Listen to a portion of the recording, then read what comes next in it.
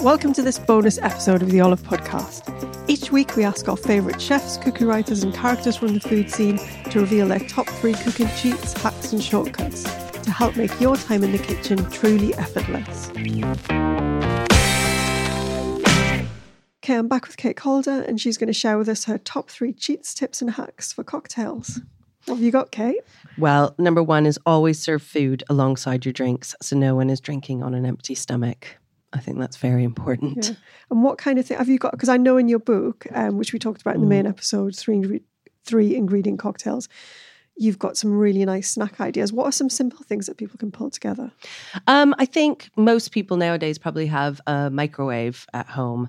But one of my favorites is doing a baked camembert in the microwave. So it takes 1 minute and you just slice off the top of the camembert, pop it in the microwave, serve it with your favorite artisan bread or your homemade sourdough now that everyone does. And often I'll just, in a pan, fry up some garlic with rosemary and maybe some hazelnuts or something and pour that on top and serve. And it is minutes and everyone loves cheese, especially gooey cheese. So yeah, that's a nice quick one. And then my other one that I always often do, and I find is actually, a lot of friends ask me for this one, pickles. So I just do a dill and sesame cucumber that are really easy to pick at. So instead of, your sort of crudité or pickles, it takes 20 minutes of just 10 minutes in the fridge with salt, the cucumbers, and then bring them out, pour on a few other ingredients, sprinkle over the roasted sesame seeds and some chopped dill and serve. And it's delicious. So, yeah. They sound fantastic. And what about number 2? Okay, so 2 would be making a simple syrup. In cocktails, you often hear this term simple syrup or sugar syrup, and I think it's a bit intimidating. People don't quite know what it is. So you can make it yourself. It will last, I think, up to a month in the fridge, but it's just equal parts of sugar and water in a pan. Bring it up to a boil, simmer it for a few minutes, and then cool completely in fridge. Also very easy to flavor it. So I think a lot of cocktails as well right now are using mocktails and cocktails, flavored ones. And you can do that with cinnamon to vanilla, ginger, turmeric, everything.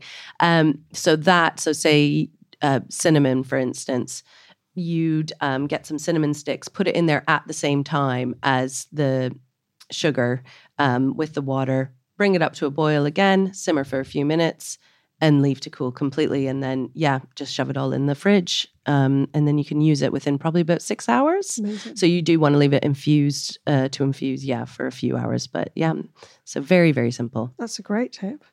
Okay, and how about number 3? Batch cooking.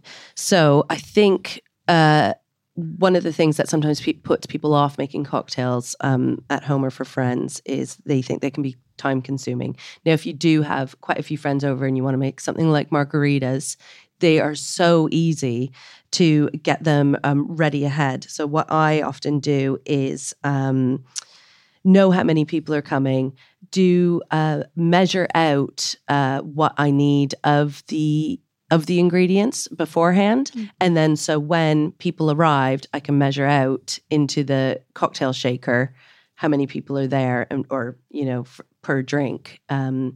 With the lime juice, Cointreau and tequila, it's already mixed. Sorry if that was confusing. It's already mixed in the fridge. So I can just measure out what I need, shake and serve, and have your glasses even ready, especially if you're just using, disposable or reusable glasses, whatever, and as well as your garnishes. You can have them all pre-done ahead of time, and it makes it a lot easier. Fantastic. Those are 3 great tips. Thanks so much for that, Kate. No problem. Thank you for listening to the Olive Podcast. For recipes and more information, head to olivemagazine.com. Do remember to listen out for our effortless bonus episodes where our guests reveal their best cooking cheats, hacks and shortcuts.